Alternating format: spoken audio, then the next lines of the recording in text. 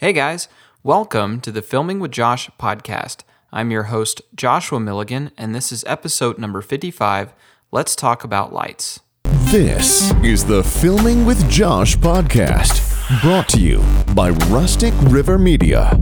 Welcome to the videographer's home for tips, tricks, and how to make flicks.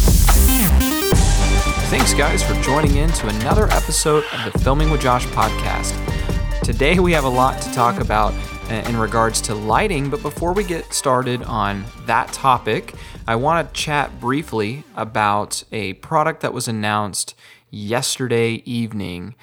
Today is February 22nd, 2022, and last night the Panasonic GH6 was finally released. And I knew it was coming. Everybody knew it was coming because Panasonic had already done a development announcement last year, well over a year ago, and we've just kind of been waiting for them to finally release the product, and it's taken them a while.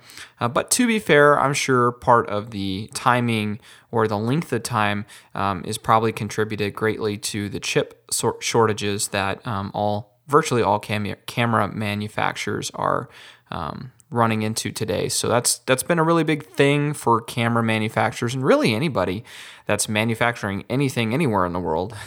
So you got to cut Panasonic a little bit of a break for it taking so long. But the GH6 looks like a pretty well stocked camera. It can do a lot of things. It can record 5.7K. It can do 4K 120 at 10-bit 420. It can do 4K 60 at 10-bit 422.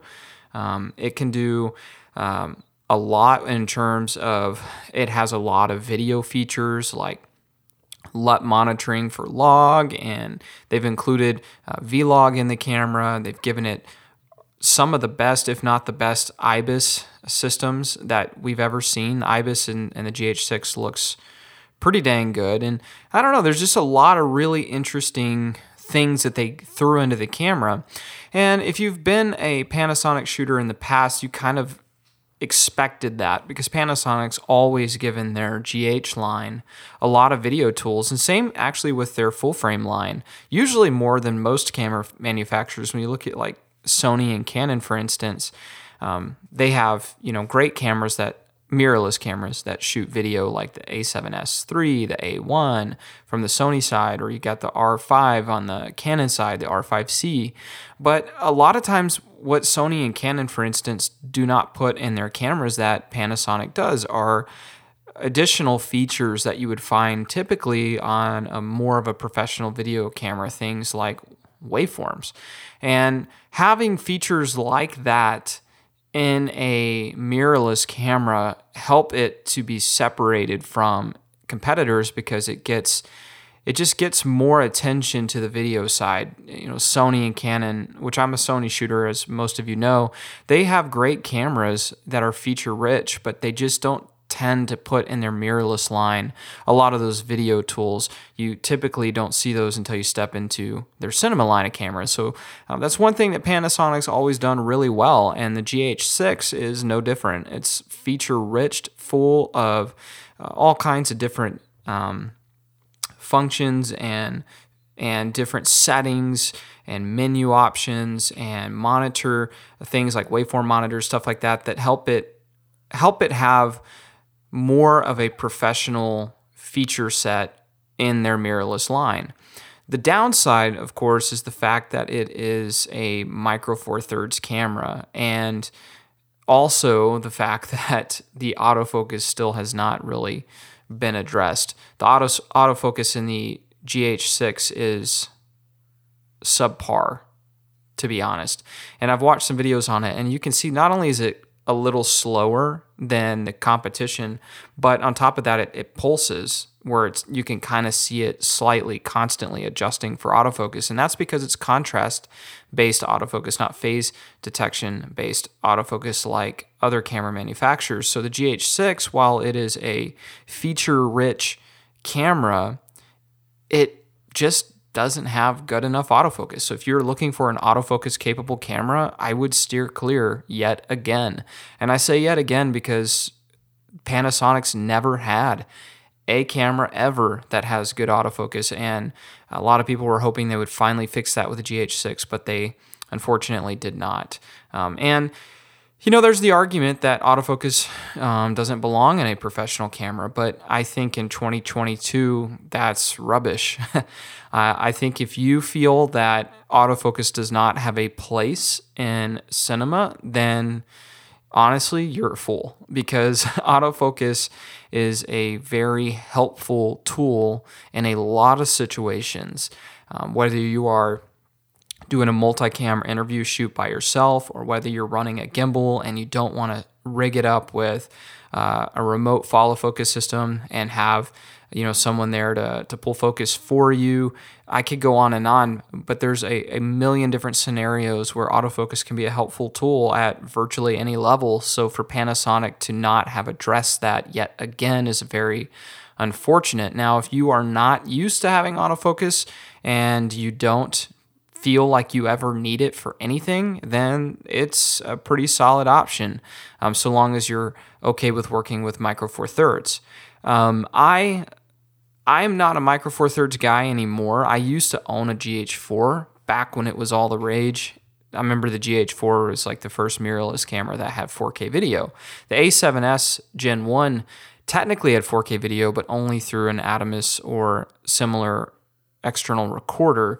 The GH4 had it internal, and I bought one to go alongside with my A7S, and I also bought a Blackmagic Pocket Cinema camera, the original, which was a HD only Micro Four Thirds camera, but it shot RAW and also had a really nice log profile. And I remember I took the Blackmagic Pocket Cinema camera as well as the GH4 to Mexico to film a sheep hunt.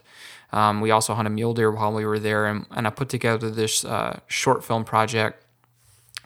And man, it got a lot of views. People loved the project, and honestly, I felt like those two cameras were perfect for that project. Even though I shoot full frame today, if I were to go back to Mexico to film a hunt like that, like a sheep hunt, I would 100% bring Micro Four Thirds camera. I don't even own a Micro Four Thirds camera. I would rent one. And the reason is the crop factor. Having a smaller sensor isn't the greatest thing when you're looking for low light or dynamic range, but when you want reach, man, you have reach. I remember I took a Canon 100 to 400 L2 and adapted it to my GH4 that I had. And so it took that 100 to 400, and when you add the 2x crop factor of a Micro Four Thirds sensor, it's basically like having a 200 to 800 millimeter lens. That's a long, long reach. And you have to have a pretty solid tripod to stabilize that kind of footage. Plus, I think even at that reach, I really kind of leaned into the lens's image stabilization to help me out there. But having 800 millimeters of full frame equivalent reach was amazing in sheep country and allowed me to get shots I wouldn't have been able to get with a full frame camera. And, I exported the project in HD, but shot it in 4K, so I was able to crop in even further to get some pretty interesting shots of sheep that I wouldn't have been able to do otherwise. Plus, the smaller lenses I brought with me for getting general B-roll shots, like a 24 to 70 equivalent, a 16 to 35 equivalent. Those in Micro Four Thirds are tiny little lenses. And so I not only had a lot of reach, but my whole pack was really small and lightweight because those lenses are much smaller than their full frame counterparts. So I remember taking that, that system with me, the GH4, the Blackmagic Pocket Cinema camera, a few lenses, and just packing up through the mountains in Mexico, off the Silla Cortez, filming this sheep hunt. And man, if I could go back and do it all over again, I would use something similar today. I think that while Micro Four Thirds can't do what my full frame cameras can do in terms of dynamic range, low light performance, depth of field, even with certain lenses, I feel like even though that's all that's the case, I feel like Micro Four Thirds still definitely has a place, especially in the documentary world or if you're filming any type of wildlife. So I think the GH6 will be a success despite having some autofocus issues. I think that it will be a success because there will be a lot of dock shooters out there who want to pack light, who will buy this camera and enjoy all the professional features that are in it. So if you are a Micro Four Thirds shooter and you've been looking for a new camera, I definitely think this should be on your radar. It's a little pricey for a Micro Four Thirds camera, but overall, I think it is going to be a camera that'll last you a long time. I mean, you'll be shooting with this thing for 5, 6, 7 years, and will be really happy with what you get out of it. So that was an interesting release. I remember being in Canada. The last time I was filming in Canada, I haven't been back in several years, and I remember the GH5 was just about to get released right before I left. And it seems like a million years ago, and now we have the GH6. And even remember filming with the GH4. I remember when it came out. So it's been an interesting ride watching Panasonic develop their GH line. So I'm really glad. I'm pumped for them that they got this new camera out, and I think for some people it's going to be a great camera to have. All right, let's talk about lights. If you follow the Filming with Josh Facebook group, you probably have seen some pictures lately of me with some new lighting gear. If you are not in the group, I want to encourage you to go to Facebook, type in Filming with Josh, and ask to join the group today. But for those of you who are already in the group, you might have seen those photographs. That is what has prompted this topic today, because I got a few people who messaged me in asking me some questions about those lights, differences of one light versus another, etc. So I thought that today would be a great day to just talk about lighting in general, why we need lights, what you can use them for, what the different lights are, etc. We'll start off with the question, why do we need lights? I remember when I was doing outdoor television, I was on one of my first shoots with the show I was working full-time for at the time, and we were going out of state for a project, and they told me that they were going to be bringing some lights to have for some interviews we planned on doing on the shoot. So I was like, sure, that sounds great. I'm excited to meet you guys there and knock this project out. We get to the shoot, they bring out their lighting kit, and I was floored. It was literally like 2 lights that were from Home Depot. And I remember asking the host of the show, I said, why did you bring these lights? I thought you said you had a lighting kit you were going to bring. And he responded, yeah, this is my lighting kit. And I was like, these are Home Depot lights. And they're construction lights, And he's like, yeah, well, why would we need anything else? We just need light. The only reason I brought them is so we could have light in case the room is kind of dark. And that really stuck with me because I think a lot of people view lighting that way. How many times have you been online or have had a conversation in person with a photographer or a videographer who have said the words, I'm a natural light shooter? I see that all over the place. And usually when someone says that they're a natural light shooter, that usually means that they don't know how to use lights. Because even in natural light, you can use light, or at the very least use modifiers to manipulate the natural light. Lighting is an integral part of the image capture process. I'm not saying you have to have lights in every shot. In a lot of work today, that's not feasible. But I am saying that when you can use lighting, use it. It is a huge tool that can help you completely change the look of a project. If you know what to do with lights, then it doesn't really matter what camera you shoot on, because you can get an amazing image on virtually any modern camera today if your lighting is on point. And I'm not talking about just having light. I'm talking about painting with light. Here's the way that I look at light. And at the end of this podcast, this is how I want you to view light. When I have a camera positioned for a shot, I like to think of the frame of my camera as my canvas. How I paint my canvas is with the light.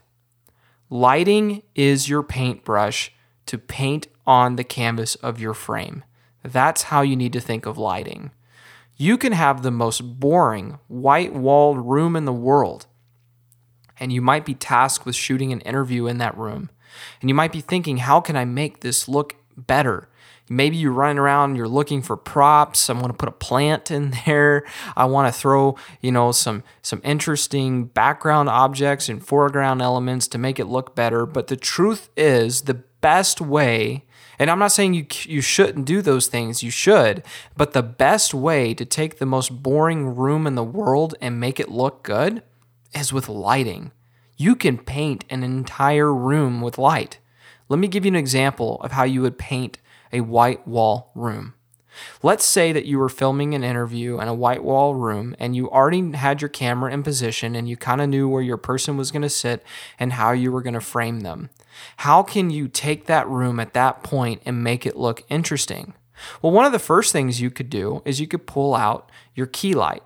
Your key light would be your primary light for your interview subject. So let's just say you pulled out a big light and you had a big modifier. And so for those of you who don't know what a modifier is anything that manipulates your light source. If you take a softbox or a light dome or a Fresnel or even a spotlight and you put it in front of and mount it to a light, that is a modifier because you are modifying the light. So let's just say you take a light dome modifier. It's essentially a softbox that's in a circle, and you mount that to your key light and you position that off to the side at your subject. And let's say you put a diffusion cloth up front to soften the light, and then you put an egg crate grid in front of that so that you can control the spill of the light. The spill is your light going beyond where you want it to go. So to control the spill, which would allow you to basically focus the lighting, you could put an egg crate grid, which most softboxes and light domes come with, in front of your light dome or softbox, and it will allow you to make sure that the light that you're using as your key light will only fall on your subject. That way it's not spilling into the rest of the room and leaking onto the walls. Next, you could take an accent light, I have these Aperture 60Xs. They're great. They're great hard source accent lights, and I'm going to get into hard source lights here later in the podcast. But you could take a light like that, and you could take what's called a gobo to create shadows, and I'll get to gobos later as well. And you could put a gobo in the spotlight, shine it at the wall, and create interesting shadows on the boring wall that's in the background. So now you have a white wall in the background that now has interesting shadows on it.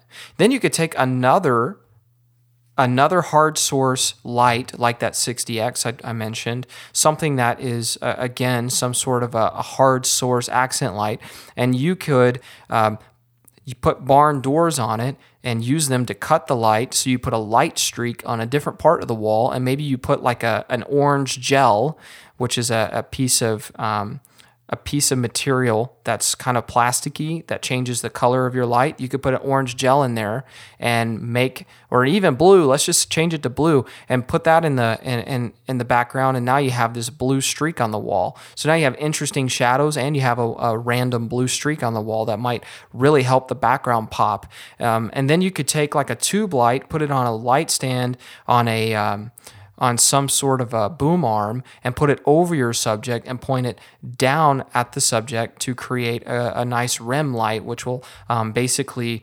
outline the back of the person with a nice soft light. And already with those 4 light sources, you've created interesting shadows.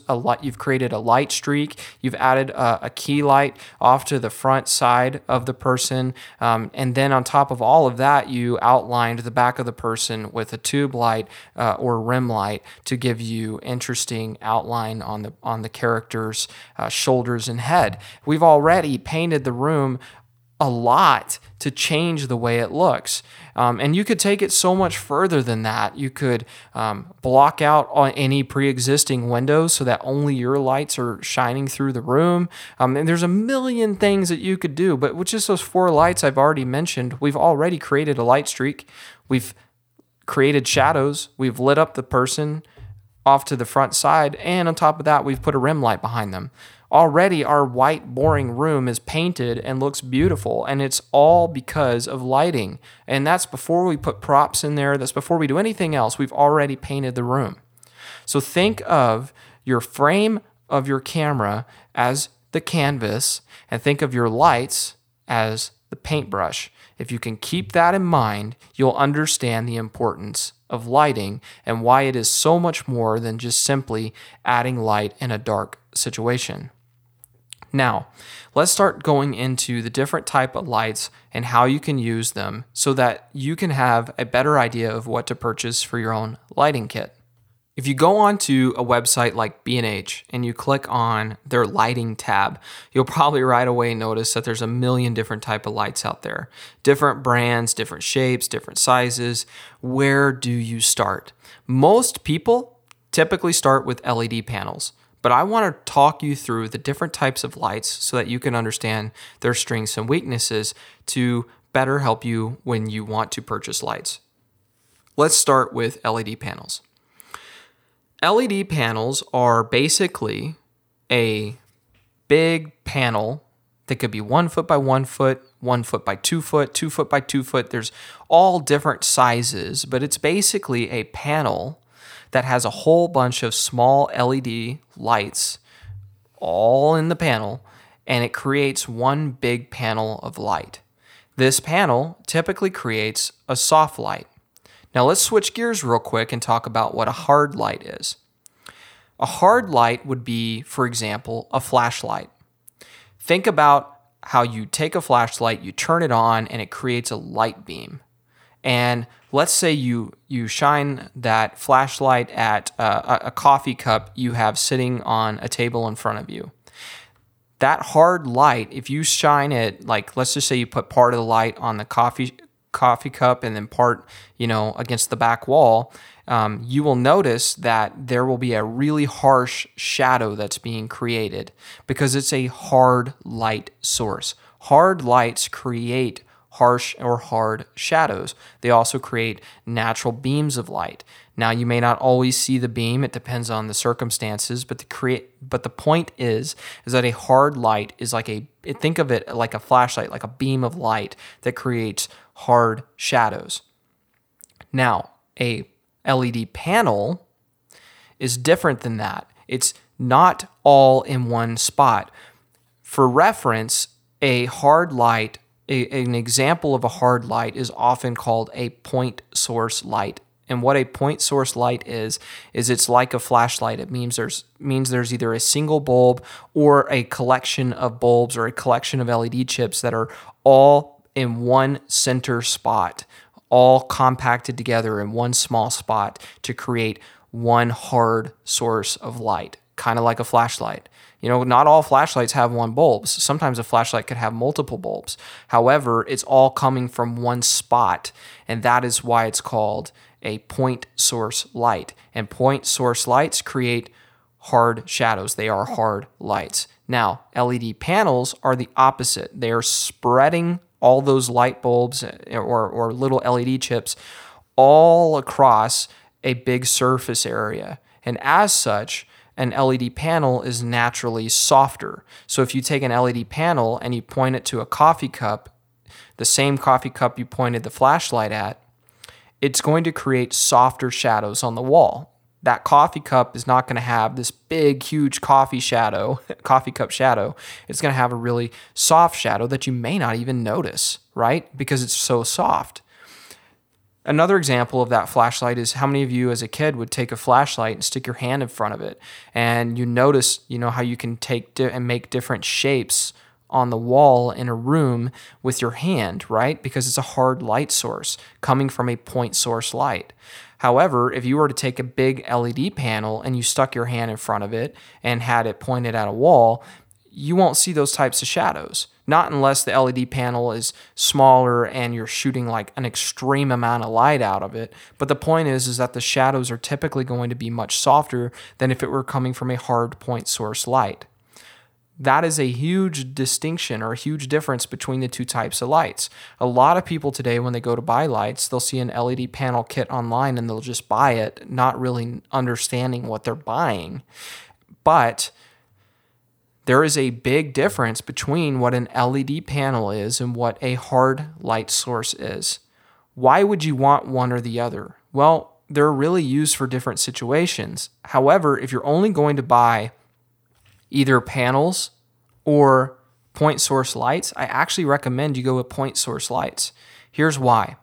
You can take a point source light, a hard source of light that creates those harsh shadows I talked about. You could take a light like that and you can modify it to make it soft. Earlier I said what a modifier was. Modifiers are soft boxes, they're lanterns, they're china cubes, they are light domes. Those are all sources of modifiers that you put in front of your hard source light that softens it and makes it into a soft light, right? You can take modifiers and modify your hard source light into a soft light, but it is way harder and almost impossible to take an LED panel that's a soft light source and turn it into a hard light. So if you're only going to own one or one style, you're better off getting a hard light because it can be a hard light or it can be modified to be a soft light. Whereas a soft light really is only probably always going to be a soft light source.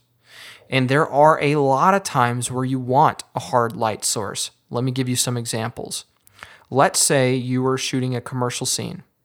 And let's say you wanted the scene to look like it was in the morning time. And you wanted to replicate sunlight coming into the kitchen. And let's say that you were tasked with shooting this, but it might be in the middle of the day, or it could even be in the middle of the night. Either way, let's just say that you want to create a kitchen scene with morning sun coming in. If you have a hard light source, a bright hard light source from a point source light, you can put that outside of the house, point it through the window in the kitchen, turn it on, and create a huge bright source of light that is coming into the kitchen.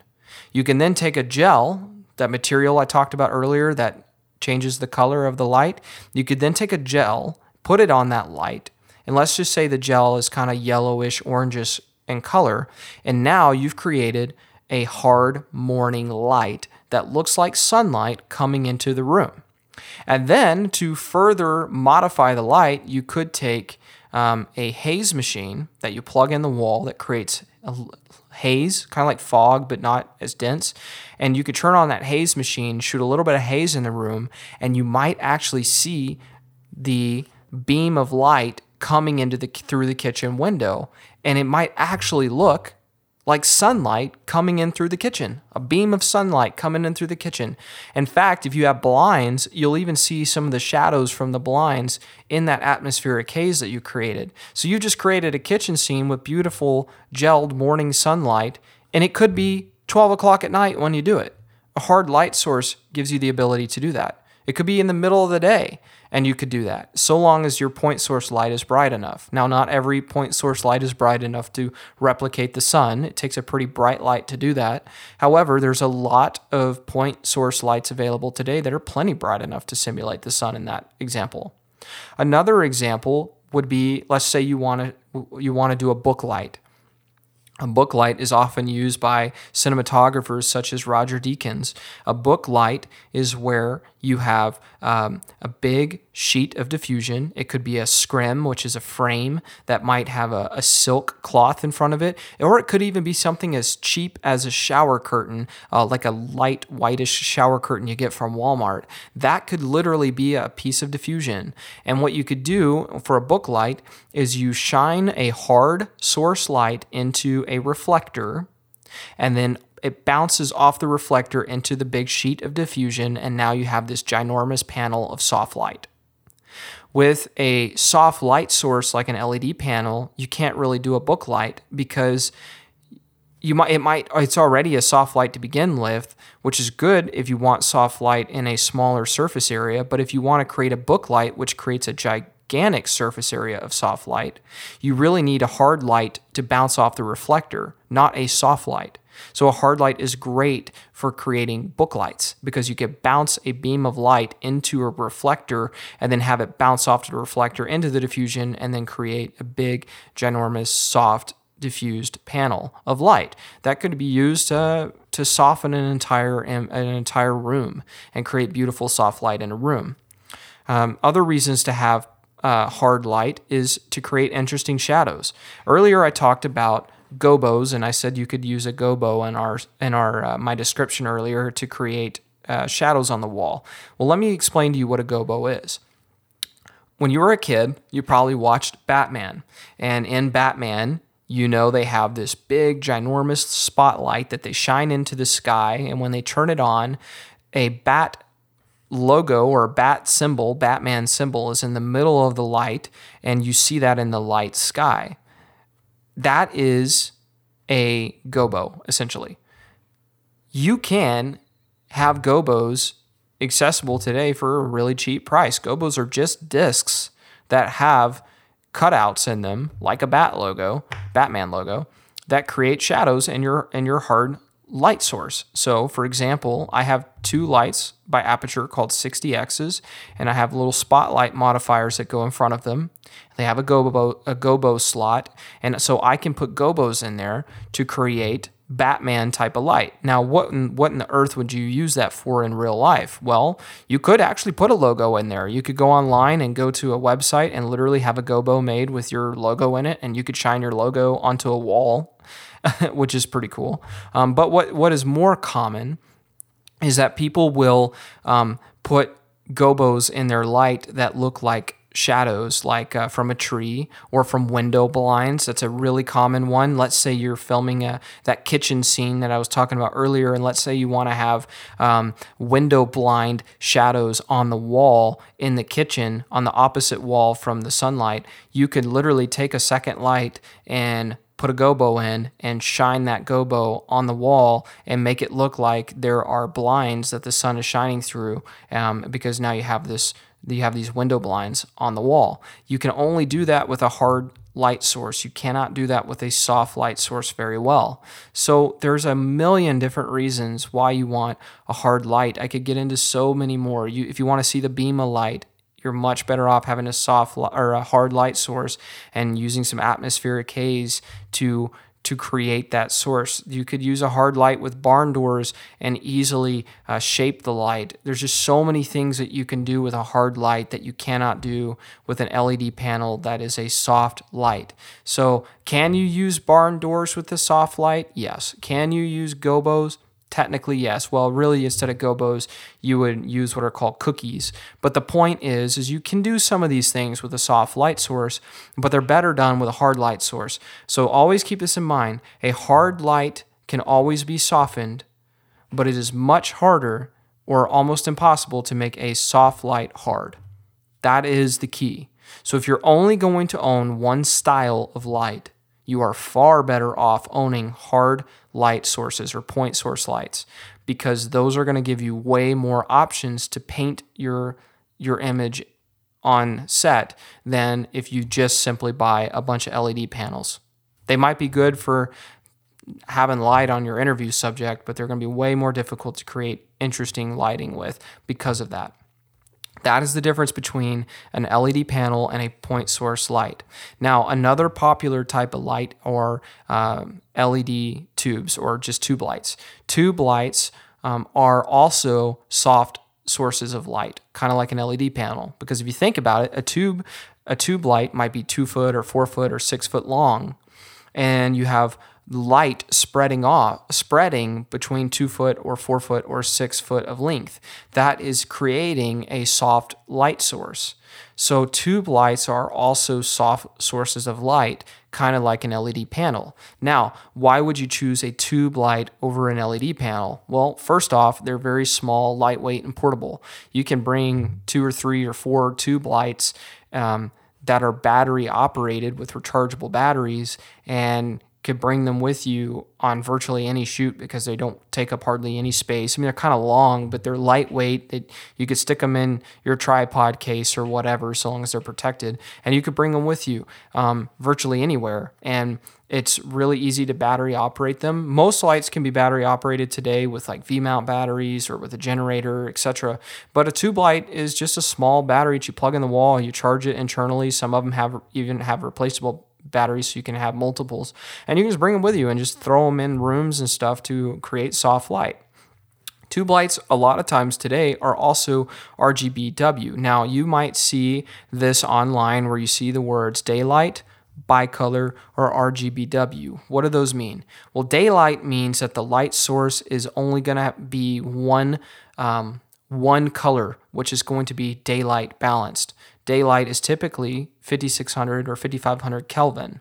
Okay, so if you buy a light that is daylight only, it is going to be around that 5500, 5600 Kelvin mark. The only way to change the color of a daylight light is to throw a gel in front of it, or to reflect it off of a reflector or bounce source that is a different color, like an unbleached muslin. You can shoot a hard light that's daylight only into an unbleached muslin, which is a reflector that is really warm, and the bounce will look warm. So you can modify a daylight only light with gels or with reflectors or bounces. However, it takes a little bit of extra effort to change the color of light. A bicolor light is different. You can change the Kelvin or the color temperature of the light. You typically somewhere around 2700 to 6500 Kelvin. 2700 would be really warm, kind of like a tungsten light that you might have in a house, and 6500 will be really cool, cooler even than daylight. So you typically with a bicolor light can change the temperature from warm to cool, and have a nice wide range. Lastly is RGBW. That stands for red, green, blue, white. An RGBW light typically can be bicolor. It can be cool and it can be warm, and it can be daylight or white. But an RGBW light can also be red, green, or blue, and typically anything in between. So RGBW lights are really popular today because you can change basically the light source and make it any color you want. Tube lights are starting to almost all be RGBW. Not all of them are. Like I have a tube light I'm getting ready to sell by Westcott. It's called the Westcott Ice Light 2. It is daylight only. But most tube lights that are coming out today, like my SGC tube lights I have, they are RGBW, so you can change the color of them. It's more common to find RGB colored tube lights than it is a RGB colored LED panel or point source light. LED panels are starting to become RGBW. Like if you look at the Nova series by Aperture, those are RGBW lights. But there's not as many RGBW panel lights or LED panels as there are tube lights. And there certainly aren't anywhere near the amount of hard source lights that are RGBW. And here's why. Because you might wonder, why wouldn't all lights be RGBW? Wouldn't it make sense to have any color that you want? And to a degree, yes, it would be great if all lights were RGBW, but there's a reason why they're not. When you have a daylight only light, like a Aperture 600D, right? I have two Aperture 600Ds. I love them. They're super freaking bright. To put into perspective how bright my 600Ds are, one way to measure the brightness of a light is by lux. Lux is a light meter reading that allows you to quantify the brightness of light. To put into perspective how bright my 600D lights are, if you are standing on the ground today outside your house during the middle of the day, the sunlight would be rated at about 120,000 lux. That's how bright it would be from our perspective on Earth. Now, the closer you get to the sun, the more that changes. But for all intents and purposes, if you walk outside your house when it's daylight outside, the sunlight is going to be around 120,000 lux. It's pretty bright. My Aperture 600Ds, when you put the Fresnel on front of them, which is it's kind of like a Fresnel is kind of like a lens. It's a piece of glass that you put in front of a light that makes it even brighter. It intensifies the light even more. If you take my Aperture 600Ds and you put a Fresnel in front of them, they are rated at 224,000 lux. 224,000. That is almost twice that of the sun, which is 120,000. So that is how freaking bright those Aperture 600Ds are with Fresnels. So I love that because it allows me to compete with the sun, which we'll get to in a minute, or replicate the sun, like in that kitchen scenario I described earlier. The thing about that is, though, is the aperture 600D, D stands for daylight, is a daylight-only light source. Part of why it's able to stay so bright is because it is only having to have one color of light that takes up the amount of surface area that is required to create that amount, to create that light. If you take an aperture 600X, which is the same exact size and draws the same amount of power as an aperture 600D, if you take an aperture 600X and you read the light measurement, it's almost 40% less bright than the aperture 600D. Why is that? They're both around the same size. They both draw the same amount of power, roughly 600 watts. That's what the 600 stands for. So if they're both 600 watt lights that are about the same size, then why is it that the aperture 600X is 40% darker than the aperture 600D? It's because the aperture 600X is a bicolored light, and in order to be bicolor, it has to have some light bulbs or some LED bulbs that are daylight, some that are warmer, and some that are cooler in order to achieve the bicolor look. Well, if you think about it, the 600D and the 600X, the light source, the amount of LED chips is the exact same between the two. It's just that the 600D, all of the lights are one color. So when you turn it on, all of the lights are on at one time. A bicolor light, not all the lights could be on at one time. Only certain colors can.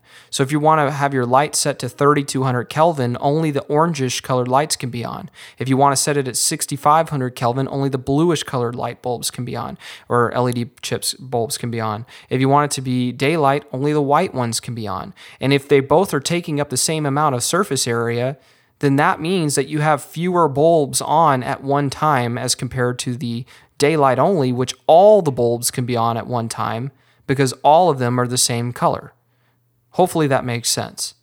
As such, a daylight light is always going to be brighter than a bicolor light of the same wattage and the same surface area, because a daylight light only has to have one color and all the lights can be on at once. That is why daylight lights are brighter than bicolor. Because you might think, why not buy bicolor or why not buy RGBW over daylight? Daylight seems kind of like an old school thing, but it's because daylight lights are brighter. Now, RGBW lights tend to be even less bright than bicolor because they not only have to have the bulbs to be bicolor, but they also have to have the bulbs to be red, green, and blue. So in order for them to have all of those different colors of light in one surface, in the same surface area as a daylight only light or a bicolor light, it naturally cannot be as bright. So if you're looking for the brightest light in real world application, if you're wanting to know how to pick a light today, if you're looking for the brightest that you can possibly get your hands on, go daylight only. If you want a light that is still adequately bright, but that can change the Kelvin enough to be a little warmer or a little cooler, which covers most bases, then go with bicolor, but just understand it's not going to be quite as bright as daylight. And then if you want lights that can be basically any color for creative purposes, like a music video or whatever else that you come up with, then you will want a RGBW light. But just know that an RGBW light is not going to be as bright as a bicolor light, nor is it going to be as bright as a daylight color light. So that's the difference in why you would choose one over the other. So if you're looking for the brightest, go with daylight. If you still want it to be somewhat bright, but you want to be able to control the color temperature for normal temperature ranges of tungsten to cool, go with bicolor. And if you want any color under the sun, go with RGBW, just know it's going to be the dimmest of the three. Now, all that being said, I can hear people today screaming at this podcast saying, oh, well, yeah, but there's a lot of really bright bicolor and really bright RGBW lights out there. And there certainly are. The Aperture 600X may be a bicolor light that's not as bright as the 600D, but it is way, way brighter than Aperture's 300D Mark II, which is a daylight-only light. So just because one light is daylight and another is bicolor doesn't mean the daylight is always brighter than the bicolor. It just means that if you're shopping within a series of lights like Aperture 600s, Aperture 300s, Forza 500s, Nan lights, whatever the brand is, two lights of the same series, the daylight will be brighter than the other. So it doesn't mean that all bicolor lights are not bright, and it doesn't mean that all daylight color lights are brighter than bicolor. It depends on the series. However, that's just something to pay attention to. Small Rig just came out with their first series of lights. They have a D for daylight and a B for bicolor, and the daylight is brighter than the bicolor. But I'm sure if they come out with a new version of lights that are a step up above it, the bicolor will probably be brighter than the daylight from the series that's underneath it. So that's kind of how it works. Hopefully that clears up a little bit of all of that. So you can buy really bright bicolor lights, and you can even buy really bright RGBW lights. Aperture's Nova 600 is freaking bright, man. It is a really bright light, and it is an RGBW light. So there are really bright and powerful RGBW lights out there, but they are also expensive. That light, the Nova 600, is bright, and it is RGBW, and it is also over $3,000. So you got to kind of weigh all your options there, because that's kind of how all of that works. Now that we've covered RGB versus bicolor versus daylight, and we've covered hard source versus soft source and tube lights, I'll give you some scenarios of when you might want each. If you are shopping just to get a set of lights and it's your first set of lights, you're not sure what to get, I suggest getting some sort of a hard source light. There are some options out there by Godox. There's options out there by Nan Light. Small Rig has some. Aperture has their series. They have the Amaran series, which is their more affordable series, and then they have their standard lights. All of those are great brands to look at, but my suggestion is to go with some sort of a hard source light. And the reason why is because, as I stated earlier, you can modify and soften a hard source light, but then also have a hard source light when you want to have a hard source light. So I suggest, if you're just looking to get your first handful of lights or your first few lights, go get some hard lights and buy the brightest ones that you can afford. The reason is the brighter lights you have, the more you can do. Let me give you some examples. So why would you need a really bright light? Well, let's start off with a typical interview situation. I cannot tell you how many times in my career I have shot interviews or been hired to shoot interviews, and I show up to the location because maybe it's a doctor or a lawyer or some sort of a person that's in an insurance agency or whatever. You know, these are real world jobs, and maybe I'm showing up to shoot some B-roll and whatnot, but I'm also there to get interviews, and maybe they want to do the interviews at their offices or their medical practice or whatever. And I will show up and I'll scout the building out, and you know, there'll be a lot of small echoey rooms with a ton of reverb that I can't set up in because it'll ruin the audio. And so time and time again, the biggest room that I have available that gives me the most space that I can set up and create depth and be able to, you know, not have the subject against the wall, and that probably has the least amount of reflections in the room, so your audio doesn't sound echoey. Those rooms, the biggest room, is almost always going to have some ridiculous windows. And a lot of times I have to put the windows behind the person. And I hate it. I don't like it. But in the real world, we are typically not working in studios all the time. We might be renting out studios. I have a project coming up we're renting out a studio for, and just rented out a studio a few weeks ago for a different project. However, How many times have you been hired to go shoot a project where you show up and you're having to work with what's there? And so in the real world, a lot of times, a lot of buildings like that have windows that you might have to have in the background of your shot. Now, you can darken those windows by taking a squeegee and these basically, they're like gels that you can put on the window to make them darker, but that takes a lot of time.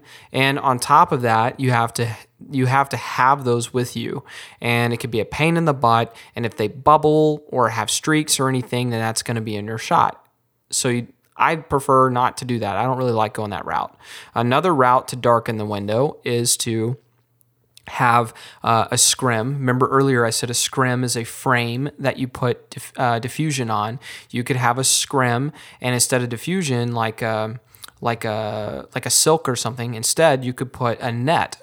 And the net could be like a 1-stop or 2-stop net, and you will put that over the window essentially, and it will cut the brightness of the window down. And it works great, and you won't see the net so long as that's in your background and you have a shallower depth of field. However, you also have to bring in the scrims and you have to set all that up. Plus, if you are going to see the background at all, then it could not work out. So what is the best way? What is the best way to compete with a window? Because if you can't compete with a window, what are you going to do, right? You can't expose for the window and have your subject be dark, and you can't do that, and you don't want to expose for your subject and have your window be blown out in the background, because that'll look kind of nasty. And I said earlier that the squeegee thing is a pain in the butt and could have streaks, and your net could be in the shot if it's not the perfect scenario. So what do? Well, if you have a really freaking bright key light, or maybe even 2 really bright key lights, you can bring the exposure of the entire room up so much that you can stop your camera down, expose your camera darker for the room, and now the outside will be darker as well. So think about it. When you are in a room and the windows behind you are really bright, you want to even out the entire exposure in the room so that it's more even with the outside light, so everything has a pretty even exposure. That way the outside's not blown out, but your interview subject is not too dark. The best way to do that is to have really bright lights so that you can bring the exposure of the room up. Well, it takes a really bright light to do that. Even if you have a hard source light without a modifier on that looks really bright, when you put a modifier on, like a lantern or a light dome or a softbox, or even if you shoot into a scrim with a super silk, or even if you're going the El Cheapo route and you're shooting it into a shower curtain to soften the light, it's going to cut the light down and make it dimmer. Anytime you soften a light, it makes it dimmer. So the only way to have a soft light that's still bright enough to compete with a room is to have the brightest lights that you can afford to buy.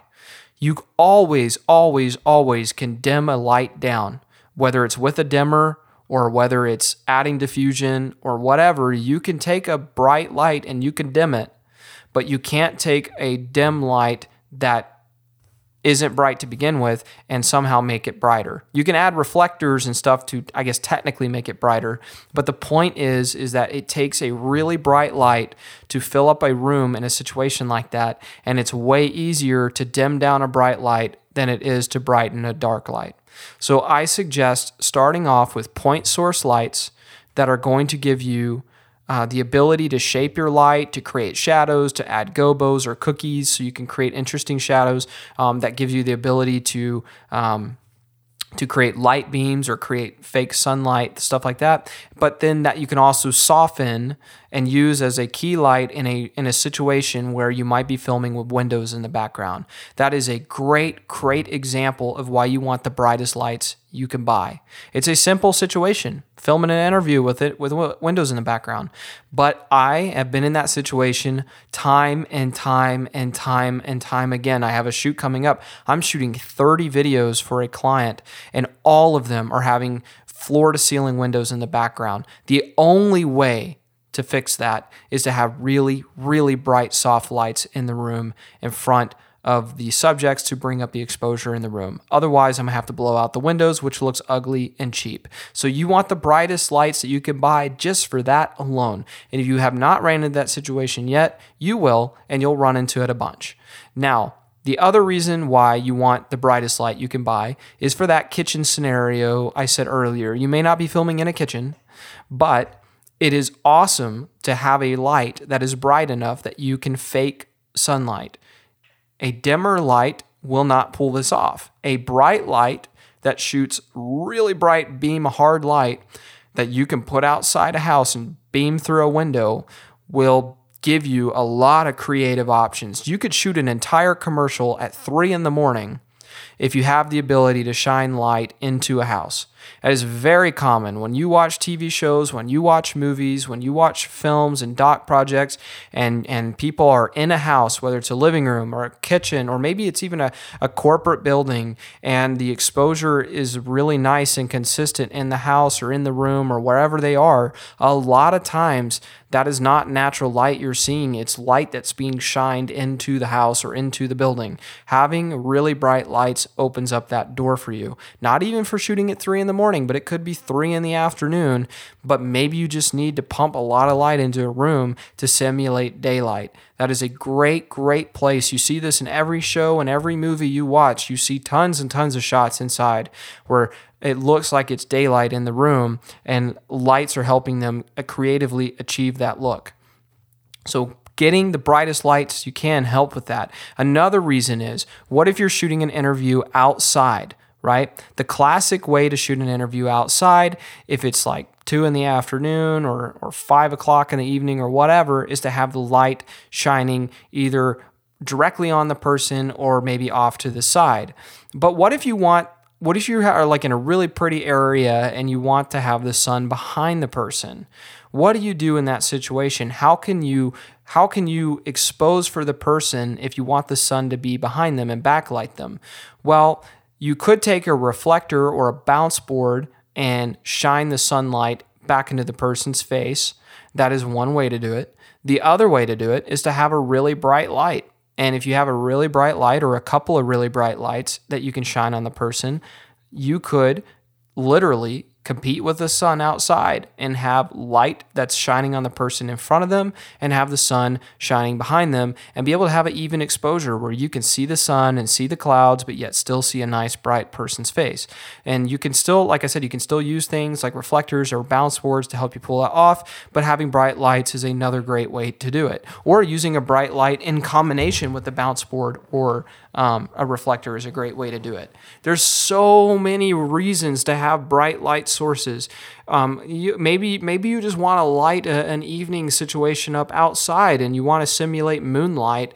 Maybe you're filming a gun commercial or maybe it's a hunting commercial, or maybe it's a gun commercial that you want to make it look like some guys are going hunting, and you're shooting a really cool scenario where a grandpa is handing his old Henry rifle down to his grandson, and they hop out of their truck. They're getting ready to go deer hunting. The grandfather's taking the grandson on his very first deer hunt, but maybe you want to show them loading up, and it's like, I don't know, 4 a.m, and you're wanting to simulate that they're, getting ready to go out to the blind.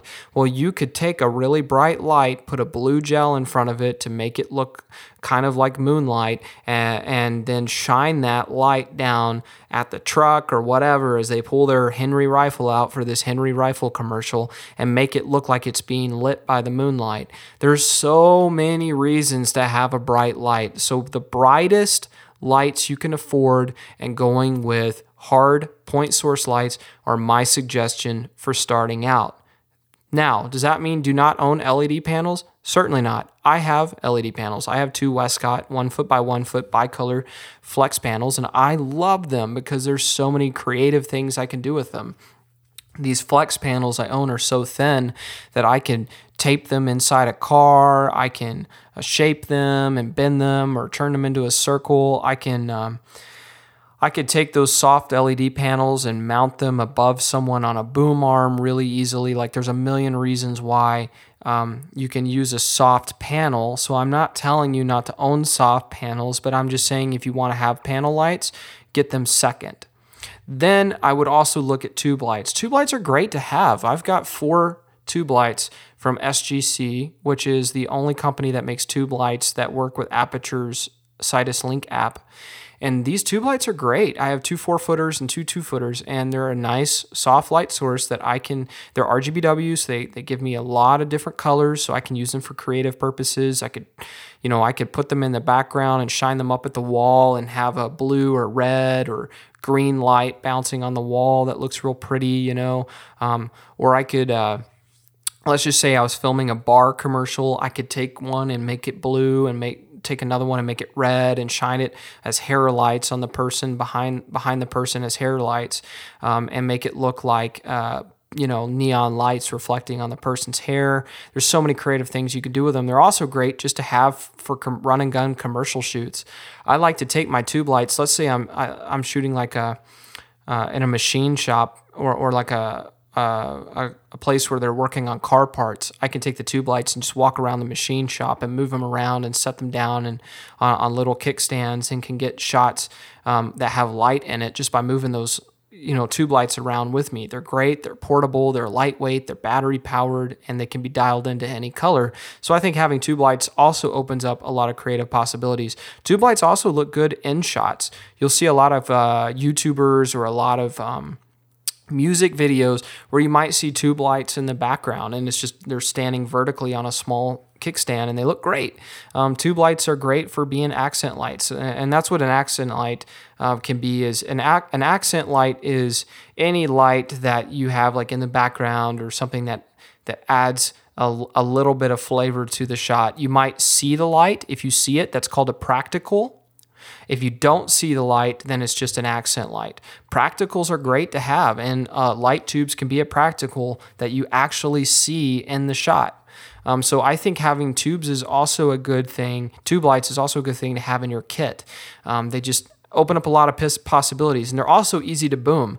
When you want to run a light on a boom arm over someone, like for a hair light or a rim light, you have to have a really strong light stand or C-stand, and really a light stand, a heavy-duty light stand, more than a C-stand actually, with sandbags and a really heavy-duty boom arm to be able to hold a big light up on a boom, and it takes a serious amount of work to do that. Whereas you could take a tube light, which doesn't weigh a whole lot, and you could boom that over someone with just a simple C-stand, a sandbag, and a lightweight boom. So they're great for booming as well. So I think that having tube lights are great. I think having practicals are great. Tube lights, I said, could be practicals, but other examples would be like Aperture, for instance, has the B7C lights, which look like light bulbs. They're great because you can take a light like a lamp, or maybe you're filming a scene inside a house and you have a couple lamps in the shot. How many times have you been on a shoot where the lamps don't have matching lights? Well, you could take their bulbs out of the lamp for your client, and you could put your own bulbs in, these B7C lights, and now you have RGBW light bulbs that screw into a lamp that are controlled through an app that allow you to set them to tungsten, or maybe make them cool, or maybe you want to do something creative and interesting and make them like blue or red or something for some kind of creepy video you're shooting. The point is having those little bulbs are really great for creative shots, whether you want to put them in a lamp or maybe you want to take like 8 of them and run them on a string of lights and have them hanging in the background like Christmas decorations. I mean, there's so many things you could do with those as practicals. You might also see lights like the Falcon Eyes F7 or Aperture's MC lights that are magnetic, that they're like small LED lights that you might stick in the background onto things that you might see in a shot. Those are great for practicals. There's a lot of different reasons to have practicals. So if you're wanting to build a kit today, I suggest by starting out with getting 2 or 3 point source lights, getting the brightest lights you can afford. If you're working in an environment like corporate, shooting a lot of corporate videos and things like that, where you might have lights in a room that you can't control, and maybe you want to match your lights to the room light, then I suggest starting off by getting maybe 1 or 2 point source lights that are bicolor so you can control the color, and maybe getting one key light that's really bright and go with daylight only. That way you have one really, really bright daylight light as your key light, and maybe you have 1 or 2 smaller point source lights that are still bright, but maybe they're bicolor, not quite as bright, but still bright enough. That would be a great way to start. So you could get like one really bright daylight light and maybe 1 or 2 small bicolor lights. Going all point source would be a great way to start. You could then get maybe 1 or 2 tube lights to have just for run and gun shoots when you want to throw light into a room, or maybe to use as hair lights or rim lights or things like that for interviews. I would totally recommend. They're cheap enough. Get you a couple RGBW tube lights that are battery powered that also can be plugged into the wall, and use those for interview type stuff. But you can also use them for creative things when you just want to have interesting RGBW lights in your shots. And then from there, get some practicals. I would look at getting some small magnetic type practical lights. Maybe get a couple of like the Aperture's B7C lights that you can screw in lamps and stuff. Those are super handy. They're not expensive. You could buy a B7C on Amazon if you're a Prime member for $63 right now. So you could buy 2 of those for like $130. Great to have in your kit. You could buy a couple MCs for $180. So you could have 2 MCs and 2 of the little B7C light bulbs. That's 4 practicals for like $300, $400. Great to have in your kit. So get yourself some hard lights, get yourself a few practical lights, maybe a couple tube lights, and then if you ever down the road want to expand your kit even further, then that's when you can start looking at some of the LED panels. So they're great lights to have. Every light I mentioned is great to have. I have panels, I have tubes, I have hard source lights, I have practicals, I have a wide variety of lights, and I use all of them for all different kinds of projects. So I think it's great to have an assortment, but start with hard lights because you can shape them, you can create hard shadows or interesting shadows, and you can always soften them to make them soft. Having hard lights is definitely the way to go to start, and I recommend looking at all the brands out there and evaluating the brightness per the price. You also want to look at the what the scores of the lights are, because there is such a thing as bad light, meaning lights are not very color accurate. You're going to want to have the most color accurate lights that you can find. The reason is that if a light says 5600, you want it to be 5600 or close to it. And you don't want it to lean green or lean magenta, because if it does, then during your, like let's say you are shooting an interview, you don't want your light to have a little bit of a green tint to it that shows on your person's skin, because then you might go home and you might be editing your project and you notice that your person's skin looks kind of green, and you might be like, man, that's weird. I had my light set to 5600. I did a custom white balance. Why does their skin look green? Well, it's because your light, if you have a cheap light that has a poor score, then it's going to be shining a greenish or maybe magenta or something like that light on their skin, which will reflect into the camera and actually change the color of their skin tones. And you certainly do not want to have that. So how do you know what to look for in terms of scores? A good example of a score would be to click on the light, go to the specs, and what you're looking for is CRI and TCLI.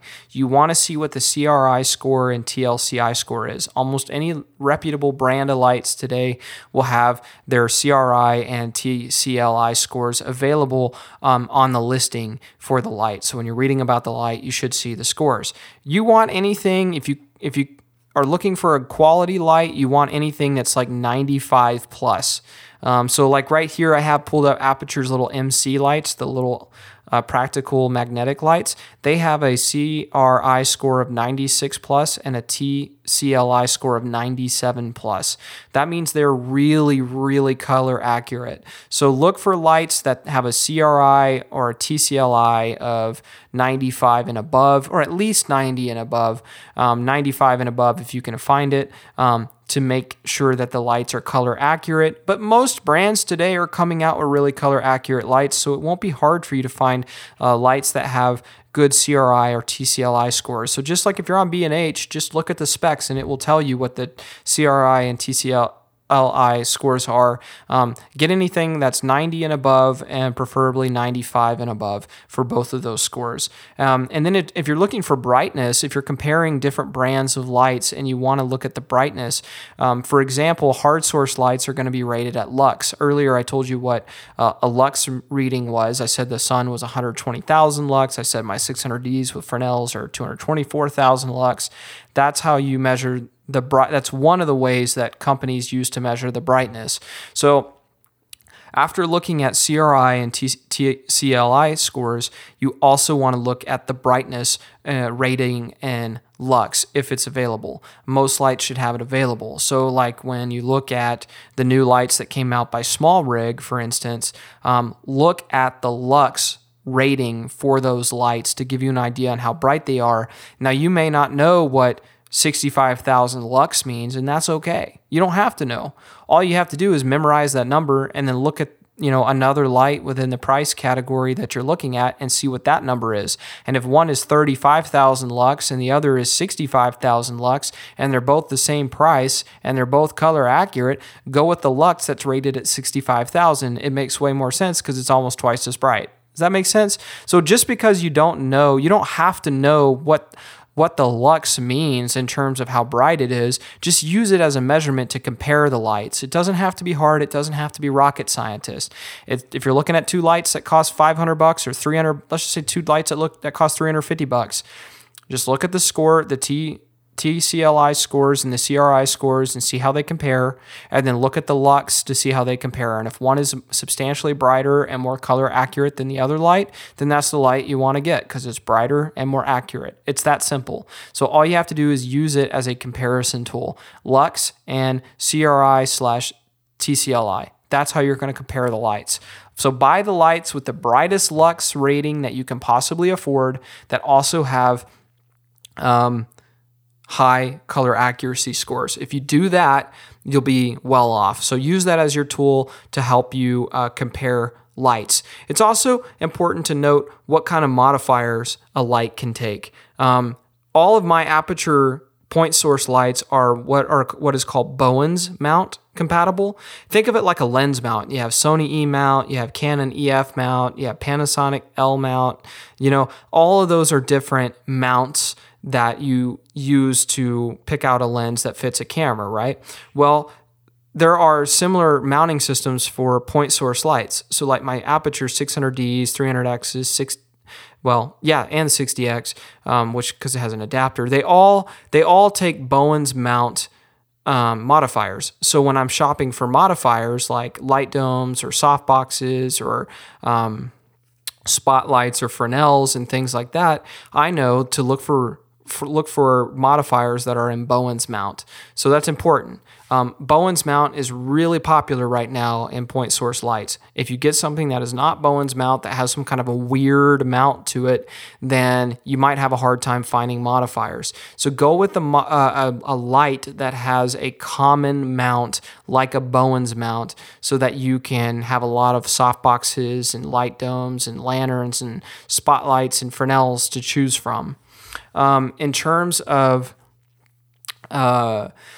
looking at brands, there's a lot of good brands. There's Aperture. I keep saying Aperture because I love Aperture lights. I recently started getting them a few months ago, and I'm really glad I did. I think they're great. They're really color accurate. They're really bright for the price, and they're built like a tank, man. These are lights that'll last you most of your career. So they're good purchases, but they have a cheaper They have like a cheaper version of aperture lights called the Aperture Amaran. And then they have other brands out there like Forza, Nanlite, Godox, Small Rig has now entered the game. So there's a lot of brands out there to look at. So just value the pricing versus the Lux rating versus the CRI and TCLI scores to help you determine which lights to go with. Try to go with a common mount like a Bowens mount, and you'll be good to go. And also pay attention to the build quality. Lights that have a cheaper build quality will have a hard time supporting a heavier, for instance, they might have a hard time supporting a heavier modifier, or they might short circuit on you, or maybe the light will go bad after a few years and will lose its color accuracy. Pay attention to all those things. I think having a well-built light matters, because to me, when I bought my lights, I was making it was kind of like tripods. I was making an investment from the future. These are lights I plan to have for 20 years, right? Lights could short circuit, or they could lose their color accuracy over time. But in theory, if you buy a really good light, it will last you pretty much your career. Same thing with a tripod, like a really good tripod. Same thing with like an easy rig. Those are all investments that you'll have pretty much your whole career. So don't cheap out on lights. Get lights that are going to last you a long time, that you'll have for all the projects you do from here on out, that are color accurate and that are really bright. So I do think that matters. Some lights are battery powered through V-mounts and stuff like that, so you can look at options there. I personally don't battery power my point source lights. I either plug them into mains power, like a wall power, or I run them off a generator, a really quiet generator that runs off of batteries. Or I will, if I do want a battery-operated light, I use my LED panels or my tube lights, because the batteries are super easy to work with. But if you want, you can use V-mounts and plug your lights in that way too. There's a bunch of options out there, but just try not to feel overwhelmed, guys. That's the point of the podcast. I just wanted to shed some light. Haha. That was so stupid. I'm sorry. I wanted to shed some light on light and just kind of tell you what the difference between a point source light / hard light is versus a tube light versus an LED panel, and versus accent lights, and when you would use all of them. I wanted to tell you what barn doors were, what gobos were, scrims, what they were, what a book light is, and kind of explain some different situations. But try your very best not to feel overwhelmed. If you don't know what to do, go online, look at some lights that are in your price range that are point source lights that have good scores, and just kind of compare pricing and look for the ones with the best reviews, get them, and just learn to use them. That's all there is to it. If you have any questions, as always, go to Filming with Josh, post them there, and I'm happy to answer them. You can also message me privately, but I really like it when people post questions in the group, because other people might have the same question, but might be too afraid to ask. And so if you post that in there and I answer, or other people hop on and help answer the question for you, then it might get others who are kind of afraid to ask the opportunity to learn. But try not to feel overwhelmed, guys. Lighting doesn't have to be overcomplicated. You just need to buy them and learn how to use them, and understand that it's not about taking a dark room or a dark situation and just giving it light, like my old boss used to think. That's not how lighting works. Lighting is about painting your image. Any movie you watch that looks beautiful, that you might call quote unquote cinematic, 90% of what they use to get them there is the lighting. It's more important than the camera. It's more important than the lens. Lighting is the most important aspect to a quality image. So buy some lights, learn to use them, and learn how to paint the frame of your camera, aka your canvas, how to paint your canvas with light. Thanks, guys, for listening to today's podcast. I hope I covered everything that I needed to cover. There's obviously so much more out there about lighting that I just simply don't have time to get to today, but hopefully this gives you a great head start and an idea on what to look for. Do not call yourself a natural light shooter. That is a bad excuse. Be honest with yourself. Lighting is important. You need to learn how to use it. They exist for a reason. So go buy yourself some lights, ask questions in the Filming with Josh group, and learn how to paint with light. Until next time. Until next time, I cannot say that. And I'm going to leave this in the podcast so you guys can know that I am authentic. Until next time, guys. See you later. To learn more about Rustic River Media, visit us online at rusticriver.media. Thanks for listening to the Filming with Josh podcast. Catch every episode by hitting subscribe today.